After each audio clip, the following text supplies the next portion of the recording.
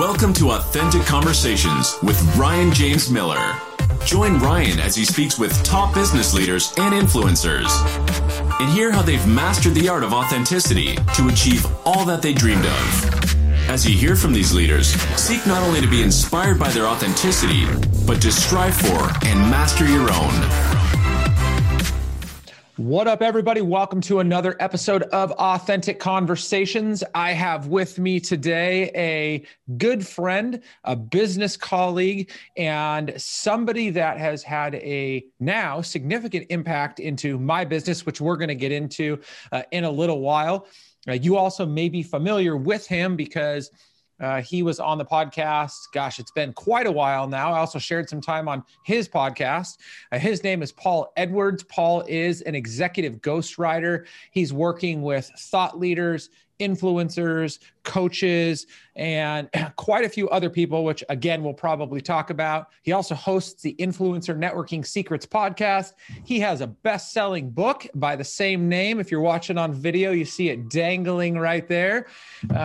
So with all of that, Paul, what up? Hey, Ryan, great to be here. I so wish sometimes that I had quite the level of enthusiasm and energy that you exude. I think that's why we go well together. I'm a lot more low key, low pitched, and it works out pretty well. Yeah, I don't know if my wife would say the same thing all the time, but I'm glad you think so. It's good. So since we last talked, and gosh, I guess I mean, not since we last talked together, but on the podcast, I'd say maybe a decent amount has changed for you in terms of kind of where your business has shaped and your focus is gone. And with that, the fruit seems to just be bursting from the ground and falling from the sky. And so why don't you tell us a little bit about this ghostwriting idea? Because I guess I should say from the beginning, a lot of times that gets a bad rap, I guess. It's just kind of like, hey, I'm going to outsource some writing overseas to somebody that's just going to put something together so I can put something out there on the internet. And not only is it being ghostwriting itself, not like that, copywriting, any of that necessarily. It can be, but it's not necessarily like that. But you are far from that. So why don't you explain a little bit better than I did what it is you're doing today? And then I want to dig into kind of how that works out and how we're working together and stuff like that. Yeah, I as a matter of fact, a recent conversation I had with another friend of mine really helped me to connect the dots between my book, which is about influence, right, and ghostwriting, which, if you think about it, the two are actually very similar, almost the same thing. And so for me, my whole life, there's been a couple things that won't leave me alone. One of them is the mimic, right? So my whole life, I've been able to meet people like you, or especially if they're characters and they have a lot of personality, and I do impressions of them. Right. And so whenever I meet somebody who has a strong accent, a lot of personality, the first thing that occurs to me is how that person delivers what they say. And then I think, I wonder if I could do that. And I start doing it. Right. So when I was in the military, the guys would always say, Edwards, do the impression of the colonel, do the impression of this guy, and I would do it. So there's a chameleon side to it, right? You basically can put on the voice and the antics, but more importantly, at this stage of life, and especially with the people that I'm serving, it's putting on their spirit, their mentality, the way they look at things, the way they think about things. And that's why I dig so deep into the personal development, professional development, influencer, thought leader, faith-based market. The other side of this, of course, is being a ventriloquist. And so when you are an influencer, you specialize in getting other people to say the same thing about you that you wish you could say about yourself, but it would be egotistical and braggadocious if you did. Right. And so I want other people going to my target client and saying, hey, you should hire Edwards as a ghostwriter. He's awesome. Right. it would be, I can't get away with saying that myself, but if other people are saying it about me, right, it's sky's the limit. And so between being a chameleon on one end and a ventriloquist on the other, I'm doing that in print with ghostwriting, and I'm doing it in person with influence, right? And so I'm taking what people say and retransmitting it, and then I'm transmitting what I say, and other people are retransmitting it for me. Okay. So I don't know if that's the best description yet, but that I'll ever have, but it's certainly the best one I've had up to this point. And it sounds way better than you just write a bunch of content for people because they can't write for themselves. Well, and I'm going to be honest, right? Most of my clients have way enough talent to write. What they're lacking is time, right? It's not a treasure, it's not a talent, it's a time issue. They have this enormous volume of knowledge between their ears. And they know, I've got to write this book. I've got to get this in a blog every week. I've got to do this funnel build out. I've got to, I've got to get this letter written for my employees. All kinds of stuff like that. And then they look at their calendar and they're like, I don't have 2 minutes to rub together. So you get a guy who can study, who can really be a student of your voice and your mannerisms and your heart and your attitude and all that, who can reflect it on paper and become you on paper. There's so much more impact and influence and appropriate positive response you can get out of that. Yeah. I mean, I definitely appreciate that, that statement. And I'm sure that for many of the people you work with, that's definitely the case. For me personally, I've told so many people that I don't write well. My handwriting's okay, but there's something interesting that happens to me. So when I speak it, particularly when I speak it off the cuff or somewhat unprepared, what flows from me naturally, obviously, is very comfortable, and I can articulate most of the time very well. I can be very clear. I can make my points. Something happens when I go to put that to paper or to a screen that is just so different. And I freeze. It's so hard to get across. Maybe I can do that in social blurbs, but even then what I'm doing more often than not is I'm voice to texting the majority of what I want to say and then just cleaning it up. So I do think that there is a significant gift. I mean, at least what you brought to me in what, we've worked on over the last year specifically. I mean, you've brought so much out in your ability to be able to, again, communicate on my behalf, my thoughts, my feelings, my desires, my passions, my audience's needs, my audience's language, my audience's emotion. Like it's fascinating to me how you do that. And I wish that I could just ask and you could answer, how do you do that? And you're like, well, I do it like this. Well, first of all, I'm honored and flattered, and on the camera here, I'm taking a little bow, and I appreciate that. It's a God-given gift, the mimic. It's a God-given gift with the words. It's the way I was raised. My father was obsessed with correct English. He's a Brit, and was always saying these Yanks don't know how to speak, and and used to scold me when I would put things out of order or not use correct syntax and grammar and all that. But here's the thing, right? Copywriting particularly, but any kind of persuasive writing, what I think is probably the best asset you can have going into it is actually empathy.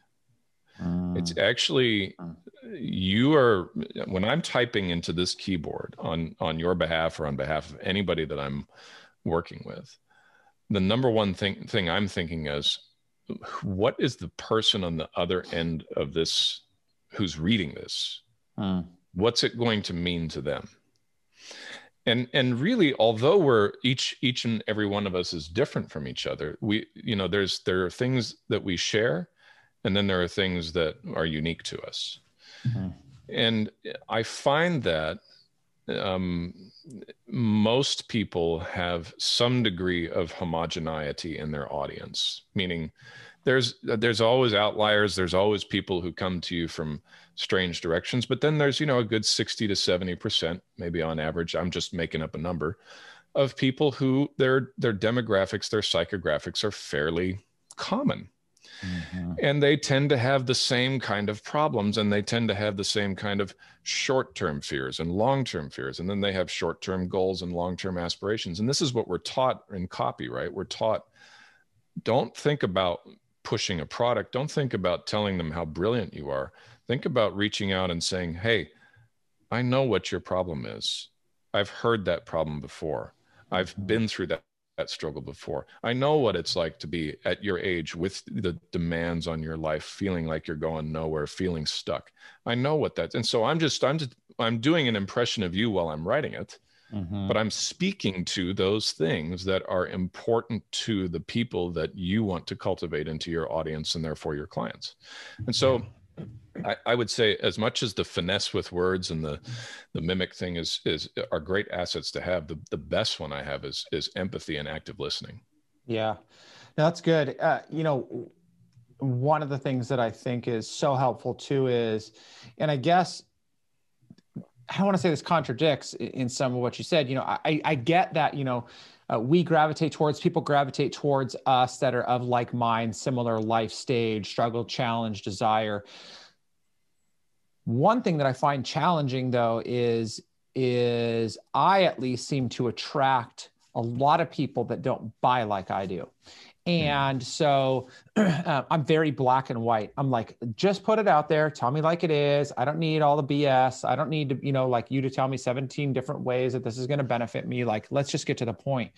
And so because that's how I like to be sold to, that's how I quote unquote sell to.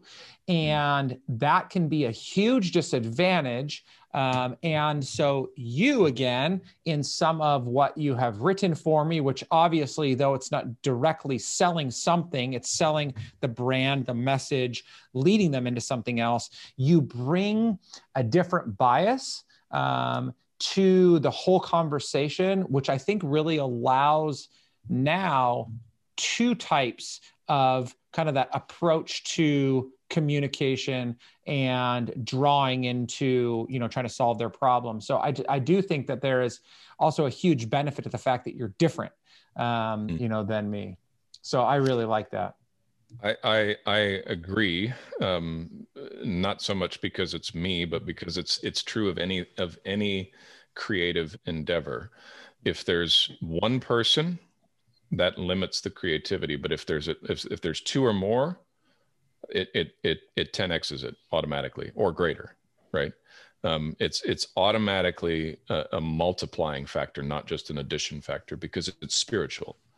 And so since you can't really put a number on spiritual, you just don't know how far that's going to go. And to your point there about the way that you like to be sold to, one of the best ways I've ever heard this explained is a friend of mine by the name of Brian Ahern.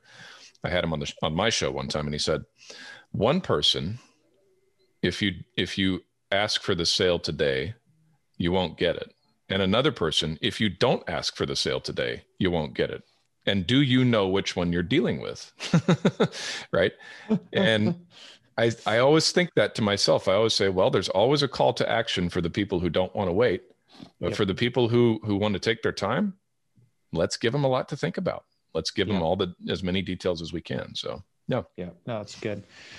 Okay. I do want to spend the majority of our time doing something maybe a little bit different than I normally do on podcasts. So normally kind of at the very end of a podcast, we do this kind of throwaway of, okay, so tell me how people can get a hold of you or work with you. So I actually want to walk through this process now. And we've talked about it a little bit, but I know you're not 100% prepared for this, but it's natural for you. So it's going to be fine.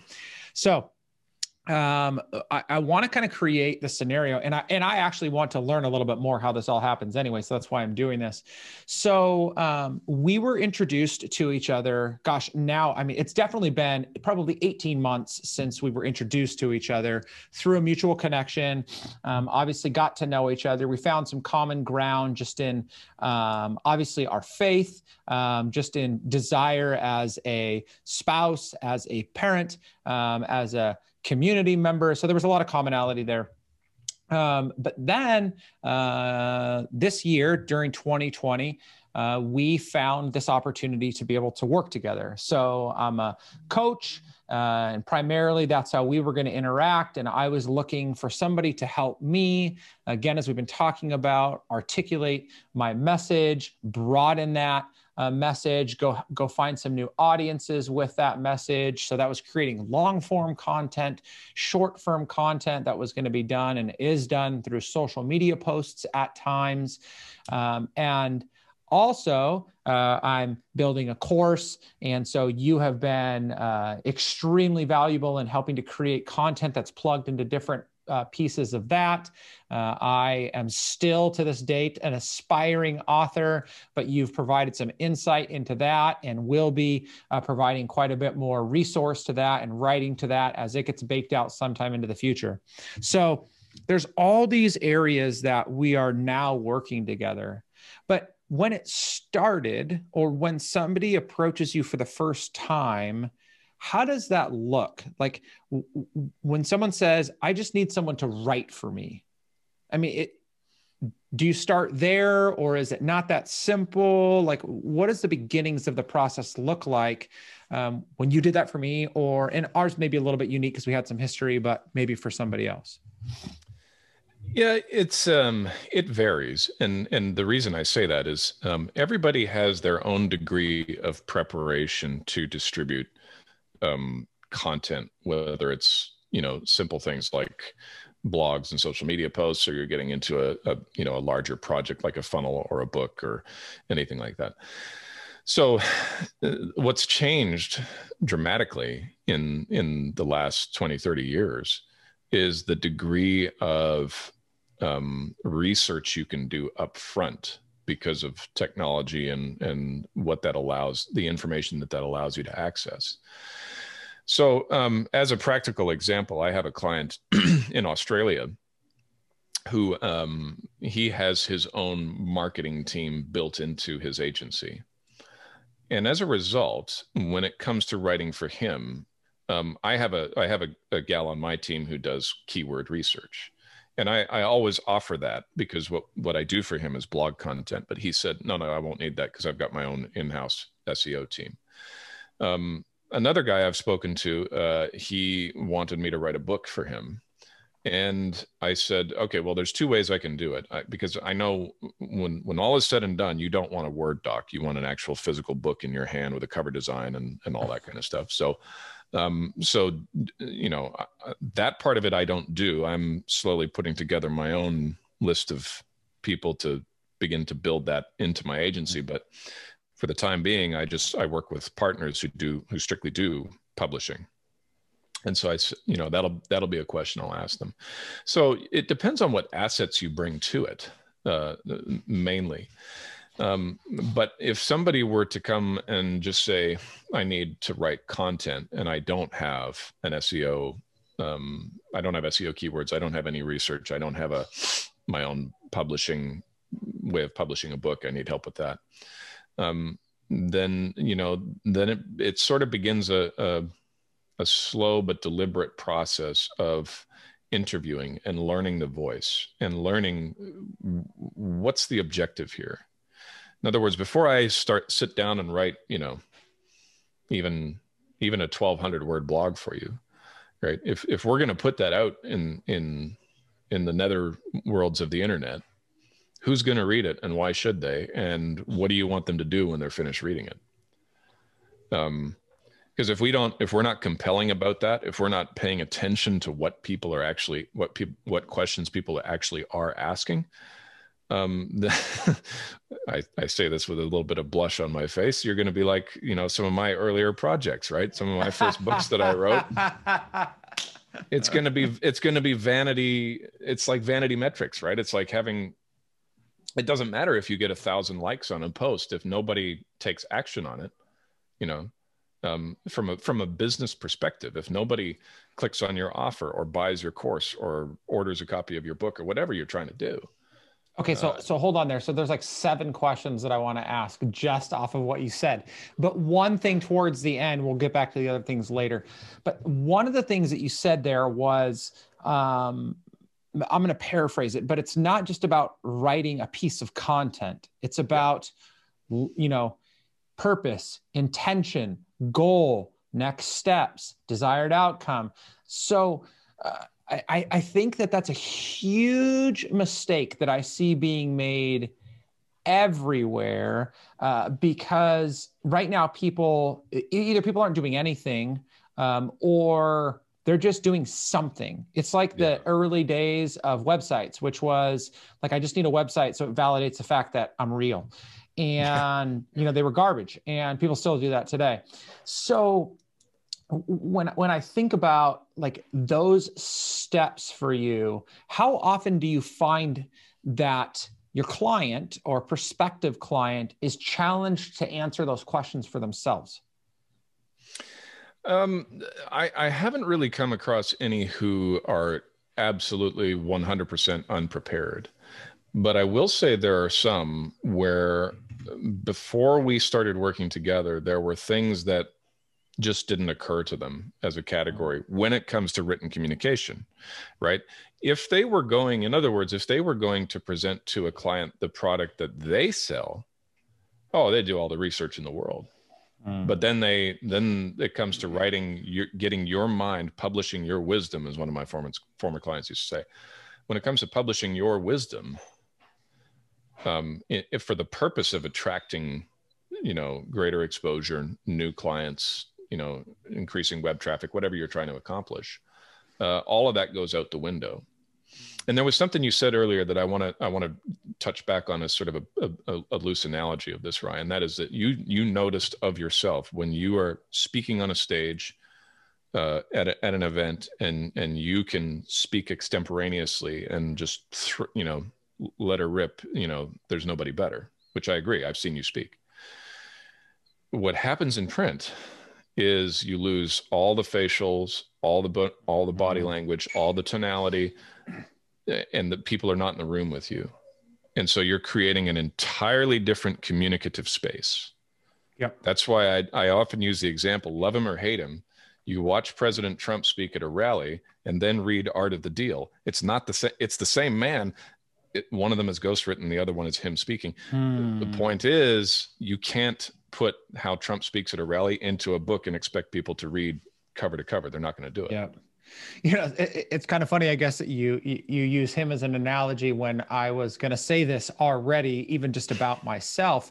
But, when we study to speak, and I do believe that there is a real art to doing this well, we really are focused on every word we're going to say and how that's going to land, what our intention is. And so we do, to the best of our ability, understanding that we have bias, that we have brain fading moments, or right as we're speaking, we do our best to communicate in such a way that it lands on the audience as we've intended it to. When it doesn't live, we at least have the benefit of seeing it not land the way we thought it was going to, and be like, in the moment, I'm thinking to myself, maybe I didn't say that right, or maybe I didn't communicate that the right way. So you're right. I mean, I think that there is such an unthought of or unconsidered danger in the written word, because it lands. And it's out there, and there's nothing you can do about it anymore except for retract it, and it's still there. So, I mean, what you do then on behalf of somebody like me or any of your other clients is you're taking on so much more responsibility, in a sense of ensuring that, again, with your own wisdom, with your own experience, and then just, again, your own positive and even negative bias, you're taking the responsibility to help ensure that it lands in the way that everybody intends it to. Correct. And one other thing I would add to that is, of course, there is a composer arranger, to borrow a musical term, with finesse to this. And so, I mean, you've seen me do this, right? There's people write as they speak. And so they just sort of, you spew out thoughts. Trump, again, is a great example of this. He can go from one topic to the next like a zigzag, right? And a lot of people who are really good at the extemporaneous speech can do that, not lose their train of thought, come back to their point, and the audience doesn't get lost with that. Mm-hmm. Print is not the same thing. Yeah. Print is sequential. Print is like, okay, I read that paragraph. Now, why should I read the next one? Does it tie back to the last one or not? One of the most fascinating examples, just to borrow up from something I learned about the Bible, was the passage where Jesus says, if your eye is evil, then your whole body will be full of darkness. I had no idea that was a Hebrew idiom for being tight-fisted with money. Because once somebody pointed that out to me, then I could see he was the previous paragraph and the paragraph after it were both about money. Right. And so he's not being and I realized he was speaking when he said it, but he didn't drop out of sequence. And so it seemed kind of random. And that's why it would throw me off when I read it, even in the Bible, right? You're reading it and you're like, okay, there's that about money. And now we're talking about glaring at people or giving them a frown. Right? No. We're still talking about money. Yeah. Right. So there's especially in print, there is a desire in the human chasing after equilibrium and balance and sequence and order and natural logic to an extent that is going to be present in the written word. And when it's not, or when we're vague or rambling or bouncing from one topic to the next, people just get lost and they stop reading. Yep. Okay. So what then does it look like for you to start learning somebody else's voice? And just so you kind of know where I kind of want to go, is I'd love to gain an understanding for learning somebody else's voice, then learning their audience, and then we'll talk about outcome or intention and outcome afterwards. So kind of first, so how do you do that? Like, I mean, obviously I'm not asking for like the kimono to open up or something, but how do you go about working with somebody to learn enough about them to write in such a way that it sounds like them, not dishonestly, but, to make it sound like, it's them speaking. Yeah, it's this is something that for those of you who only value the short-term relationship is not a good idea, because it takes time, right? And so one of the things that you'll see me doing if you, especially if you work with me as a ghostwriter, is whether we're on the phone or whether we're on a Zoom call like this, you're going to hear my keyboard tapping, and that's not me checking Facebook or, responding to emails, right? I knew it.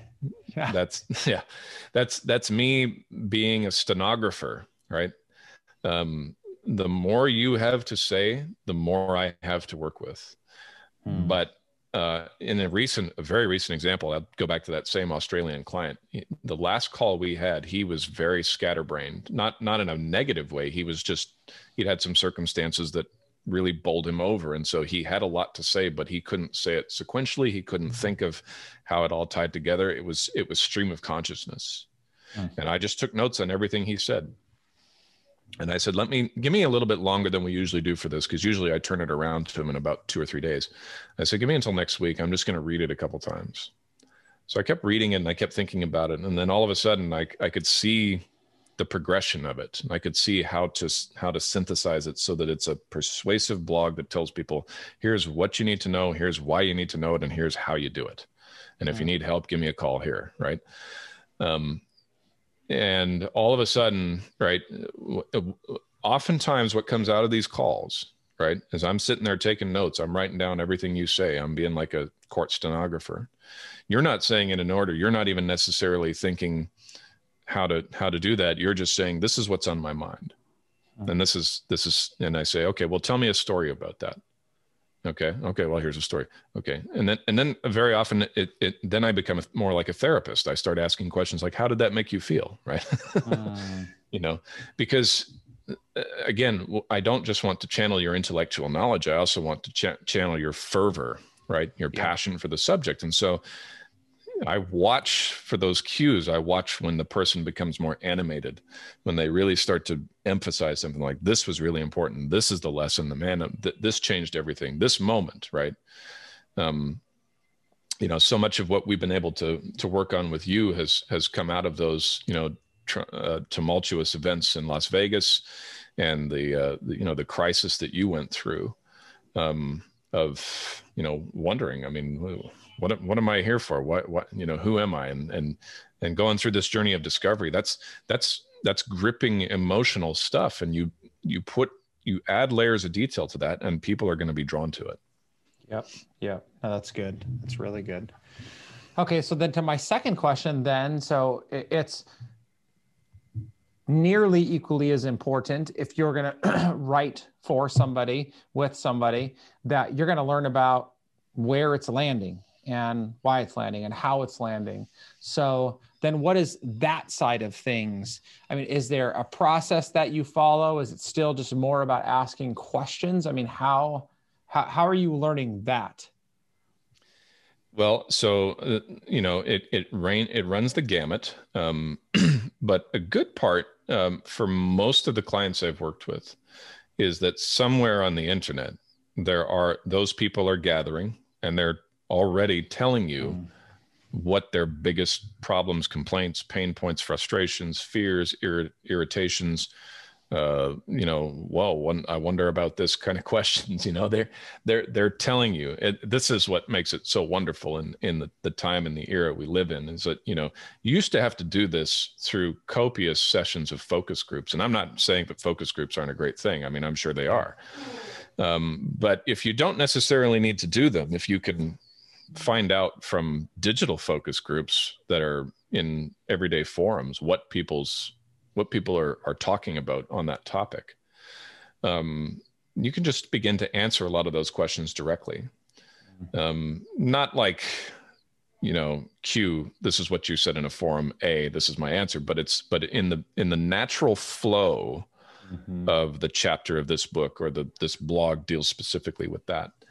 So very often, one of the young lady on my team, I'll dispatch her to go and dig it. She's really good at research. So she'll dig into those forums, and she'll come back with a list of, here's a whole bunch of topics, and here's the subtopics, here's the questions they were asking. And I'm like, shoot, this is easy, because on the other side, I've been interviewing the client, and he's been saying, this is what I think about this, and this is how you solve this problem. And it's mix and match, right? It's like, do we address this? Yes, we do. Here's that. Okay, put those two together. Here's the chapter it goes in, right? I create this outline. There's this entire sequence. And I started writing this book for a client.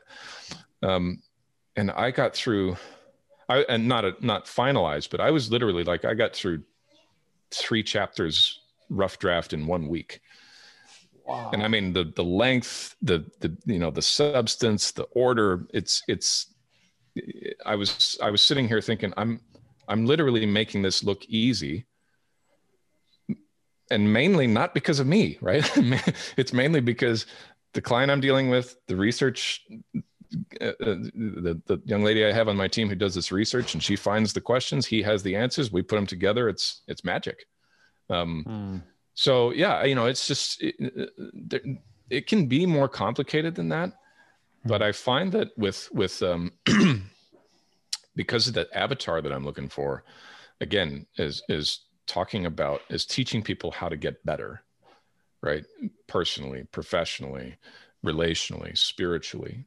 I swim in that stuff, right? I live in masterminds. I live in coaching. I live in discipleship. So I also have a great degree of fluency with the language already. I don't go and try to speak or write for stuff that I have no clue what's going on, right? I have no ability to project myself into that situation and say, how would I feel and what would I want to hear if I was the audience in that particular set of circumstances. Yeah. Okay. Yeah. I mean, I guess oddly enough, I didn't considered that at the beginning, but I think that that's such a big part of it. And the strength that you bring is it's already an area that you're spending a lot of time in, that you're passionate about, that you study on your own, you participate in. So it's not as though you're trying to learn, rocket programming and then, find a way to write about that. So I think that that's really valuable too. Yeah, absolutely. Something else that as you're saying all this, something that just comes to mind is the added value in going through this initial engagement and then working with you is that beyond, just getting somebody to write on my behalf, you are asking questions that a lot of entrepreneurs, that a lot of business leaders, they really haven't asked. They kind of have an idea of the problem they're trying to solve based upon the solution that they're providing. They know, what they're passionate about, but you're helping them to really put to paper what it is, like the key components to them communicating, crafting the message, communicating it, capturing that audience and drawing them in to want to take some sort of action. So I just think that that's a whole unintended benefit that they get by engaging somebody like you. And they don't get that. I think that what's big too is you don't get that by hiring a copywriter on Upwork to write a blog post on your behalf, Yeah. I mean, I never want to say never, because you could find somebody like that on Upwork, but I think it would take you a lot longer. And again, the issue for most of the people I work with is not the talent and it's not the money, it's the time. They're already behind on their schedule.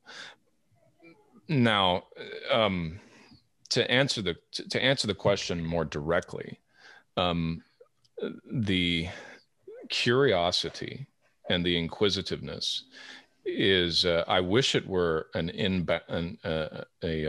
built-in feature with me, but it's actually the process of a life poorly lived for the first 20 or 30 years of being just far too self-absorbed. Is the way I would describe it.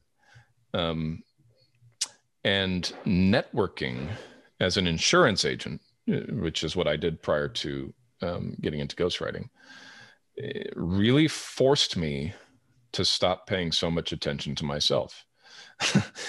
Because, right, who wants to talk about insurance? Nobody, right? And so I had to figure out, well, if I can't, if I'm going to come across like Ned Ryerson every time I try and do my job, I don't want to be that man, right? I've got to find something different that people are actually interested in talking about.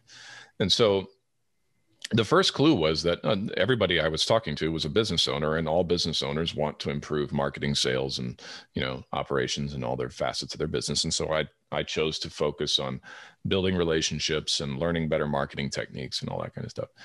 And so I never, ever talked about insurance. It was always about what was primarily of interest to the business owner. And even though I was very primitive at it in those days and still wrestling with a lot of issues and still going through my own crisis, it left a lasting impression. I would never again try to make whatever I offered to the market all about, just buy my stuff. I wasn't going to do that. And it's paid off because I've gone so deep into forcing myself out of that self-absorbed, self-centered way of life. And I've emphasized so much. Every time I'm going into a call, I'm like, okay, how do I make this about the other person? How do I balance it out so I'm at least spending 50 or more % of the time asking them about themselves, right? No matter how much I might want to get something off my chest or talk about myself, nope, time will come for that. I've got people I can go to about that. This is business, and business is about other people interacting with me. So yeah, it's a mindset and a way of life. And that is different, right? You can't, even if people like that are on Fiverr, and I bet they are, how do you find that? Yeah. Right? How do you, they don't put that on their profile. Yeah. Right. So yeah, you're right. Well, yeah. And I mean, I think that again, that's how it worked out for us working together. But I think that the greatest benefit to building business relationships come after there has been some sort of season of, trust building, which is, I got to know who you are. I get to like you. We develop some trust based upon commonality, or maybe it is testing a little bit of the business world. And then it just becomes so fluid because you really want what's best for one another. You're really intending to help that other person out. That as a result of that, you're going to flourish as well. And so I think that, that's something that people really need to consider is focusing on developing those relationships far before they just try and go in there and sell somebody something. Yeah. I'm sure there are people out there who are still doing that the old way. It didn't work for me before the new way came along. It still doesn't work for me today. So I choose to go the slow and steady route. And the beauty part is, once you discover what the marketplace is already asking for. See, my mistake going into entrepreneurship was I tried to come out with the idea first. And I learned this from a client of mine, Tom Gaddis. He said, no, you find the market first, then you give them the idea. Right. So when I started when I started my membership with Iron Sharpens Iron with Aaron Walker, that was one of the first things he said to me is, look, you've got this skill with writing. I know because I have you on my team as my writer. I know you can do it. And I know the market's hungry for it. So why don't you offer that? And as soon as he told me that, everything started to click. And before I knew it, I had a business. And so, I am getting old. Tell me your question again. It just totally slipped my mind. No. I mean, it's good. I was talking about, building and developing those relationships, that turn into this, fruitful business opportunity. Yes. So one other thing along those lines. So, you kind of come alongside somebody to write for them. How much influence do you have or desire to have in helping to kind of direct or drive some of that message? Great question. I love the saying of my friend Greg Lewis. He's the CEO of the Tennessee Center for Family Business. I've written some content for him, and he said, I'll do my best Greg Lewis impression. I want to do what you want to do when you want to do it. Right. And that's so to answer the question, I want to have as little or as much as the client is comfortable with. But I will say this. I was meditating on this recently. So you talk about an obscure passage of scripture that nobody would really pay much attention to is Romans chapter 16, verse 22. I, Tertius, who wrote this letter on behalf of Paul, greet you. That's all it says. And unless you're both an amateur theologian and a ghostwriter, you pay no attention to that line. Well, the problem is I'm an amateur theologian and a ghostwriter. So Tertius ghost wrote the letter, which also turns out to be the word of God. So he's ghostwriting not only for Paul the apostle, but also for God himself. And I had to meditate on that line and say, I know he's just, tossing in a greeting. But the question remains, God is essentially communicating through the third person here, right? And if God is comfortable using ghostwriters, not one, but two ghostwriters, one is dictating it, the other one's actually writing out the pen. He's obviously comfortable and thinks there's great merit in allowing it to go through the filter of a certain human personality. And as you and I covered, I don't know if we said this before we got on or after we got on, but creativity is exponentially multiplied when there's at least two or more human beings involved. Mm-hmm. So I just offer that, if you really have a core message and you know it backwards and forwards, and you just need someone to, to be more like an arranger, I can do that. But if you have a lot of really good wisdom and knowledge accumulated, but you're not really sure how to phrase it, I can do that too, right? I can help you write the sheet music for it, and then arrange it for you. I'm just gonna hum something, and then you're just gonna write it out. That's right. It's gonna be, I got the treble clef ready. Let's do it. That's good. That's good. So again, I mean, I think that, part of the goal of this conversation was maybe just subvertly removing the stigma around having people to help you do something like this, because I think there are people that feel that. I mean, I was one of them for a long time, and I still am very protective of my brand, my name, my voice. Not that it's not because it's the best thing in the world, but because it's mine. And, I don't want that distorted. So I think, sometimes it's because of that. I also wanted to just open up the idea to people. And I really appreciated what you said. I think you said it early on, but definitely at the end there, about just the effectiveness of utilizing somebody like you to do so much of this for, it could be the busy entrepreneur, the busy business owner, or it could be just the one that's performing at a very high level. I mean, that's the one that I interact with a lot, which, they want to continue to do more. They just can't. Yeah. And few, if any of them that I know of, have a full-time writer on their team. That's just typically not a realistic body to fill unless you're a massive organization. And then even then, they typically don't do that. So, I want people to hear that.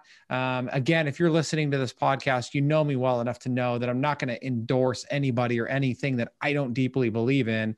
And Paul, I mean, you've been just so helpful in, again, helping me to put to word what often goes around in my head, even when I don't know that I'm thinking it. And that doesn't mean that, I think it's also important to say, like, it doesn't mean that there aren't times that you write something and I'm like, nope, not like that. And then we change it. It's not because, again, I'm the expert, you are, but I'm, it's the way I would want to say it. And so maybe things line up differently. So I want people to hear that too. And then I think lastly is, I think that's something that I wasn't even intending for, but you've said, and then I've kind of said a couple of times, it's like, I think the importance of really staying in the lane that drives us, that we're passionate about. I mean, when you were saying that, this is where you're already spending your time, both with the people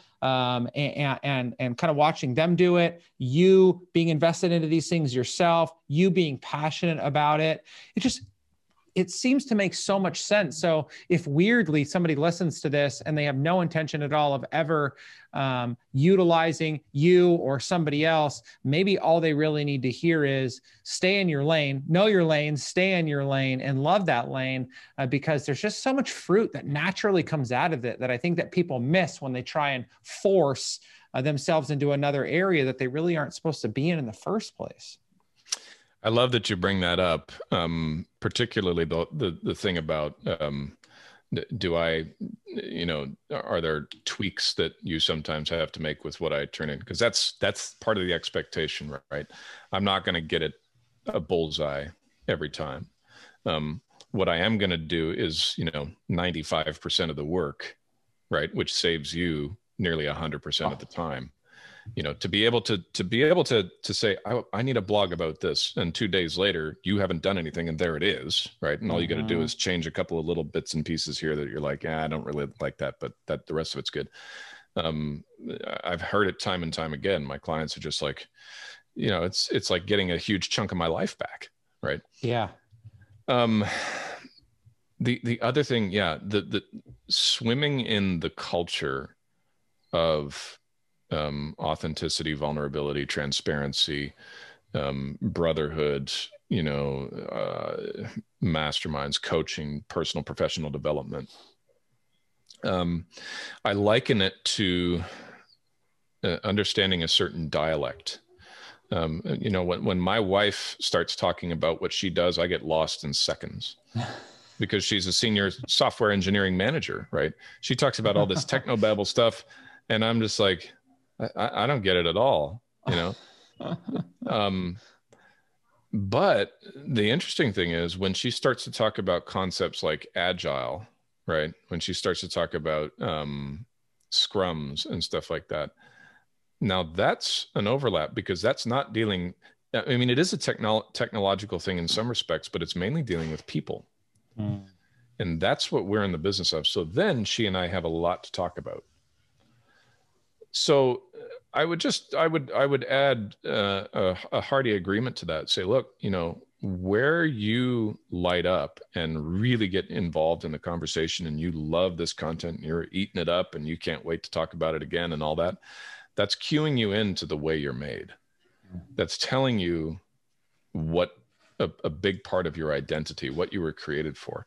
And for me, personal and professional development, I mean, every single time I have other people helping me do what I can't do for myself, I get better. And you can see it from the inside to the outside. I lose weight. I'm in great shape. I have more energy and I have a lot of vitality. And every time I try to live in isolation, I get fat, out of shape, lazy, angry, bitter, sarcastic, you know, on and on and on. So I'm not going back to that. And as a result, I swim in this stuff. I drink the Kool-Aid every day of my life, right? I'm in two or three different coaching programs right now, and I'm in the mastermind, and I'm writing content for masterminds, and I'm writing content for coaches, and I'm writing content for executives, and it's just what I do. Yeah, that's good. Well, I mean, I think on that note, you know, my final affirmation really is just that, you know, every time that I interact with you, and I think this is why we've worked so well together and just continue to develop a friendship, is that I always feel so encouraged and just uplifted by, you know, not just what you say, but the way you say it and the way you mean it, which is so important to me. And so I appreciate that in you. And then the fact that you have now so significantly benefited my business, some of which people have been able to see, so much of which people have not yet, because it's all waiting for this big, massive hoorah in early 2021. But I can't thank you enough for that. And I really firmly believe that if anybody is looking to multiply their voice into the marketplace through way of the written word, short form, long form, social, scripting for something, funnels, you want to write a book, like if you do not at least have a conversation with Paul, I just can't say anything other than you are just a fool, because he's just impacted me in ways that I can't even tell you until he does the same thing for you. So thanks, Paul. I do appreciate you so much. Likewise, Ryan. It's such an honor to work with fine men of God like you, and all of the risks you take in your profession through pastoring a church. You know, I think we tend to think, because we swim in that kind of culture, that's just how most people are, but it's not. Rabbi Lapin has this saying, happy warriors. And it's not because we're out, you know, shooting guns and killing people point blank. It's because every day we get up and we fight the battle with ourselves, right? With our lower selves, to give up or to become angry or bitter or despaired or with addicted, whatever. And to do that in the age and the time and in the place that you live, it's not too dissimilar from the place where I live, apart from the climate. It's not easy, and it takes a lot of reinforcement. And having clients and friends like you in my life who do that, we don't do enough celebrating of that. So here I am to celebrate it. And thanks so much for having me on the show. I appreciate that. Well, how's that for a way to end a very practical love fest? Like, that's just good. Like, I don't know how you don't appreciate so much of what we've said. Again, not because I've said it, but because of so much of what Paul has shared. Hopefully that inspires you just to think a little bit more deeply about how you're going to communicate with your intended audience, how you're thinking about building a business, a career for yourself, whatever.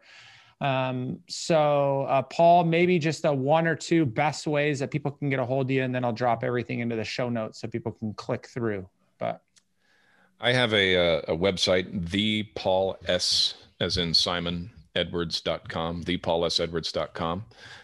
If you want to see specifically testimonials and what it's all about for ghostwriting, that's thepaulsedwards.com/work with Paul. Also, you can reach out to me on social media, the Paul S. Edwards, same thing, every handle. That's where you can find me. Good. All right, buddy. Well, thank you again so much. Really appreciate it. I'm sure this will not be the last time that we do one of these, and there's a lot more work to do. So I guess we better get back to it. All right. Thanks, Ryan, for having me on the show. It's been great. Awesome. All right, guys. Well, that wraps up another episode of the Excellence. No, not that. Look at that. I may have to edit. Flashback. I'm not even going to edit it out. I'm not even going to edit it out because I'm going to let you hear me make such a significant mistake after like 60 episodes of Authentic Conversations, the rebranded podcast. That's good. You know what that it I was? did that. It's the flashback, because the last time I came on the show, it was still the Excellence Mindset podcast. It was. Oh gosh, that's good. Well, on that note, feedback, thoughts, concerns, questions. Maybe you're worried about whether my brain's working or not. Feel free to reach out to Paul. If you got anything for him, reach out to me. I always love to hear from you. Until next time, make sure that you do whatever you can to live the life that you have been called to live. Thank you for listening to Authentic Conversations with Ryan James Miller. If you found value in today's episode, please subscribe on your favorite podcasting platform and share it with others. To connect with Ryan and learn more, visit ryanjamesmiller.com.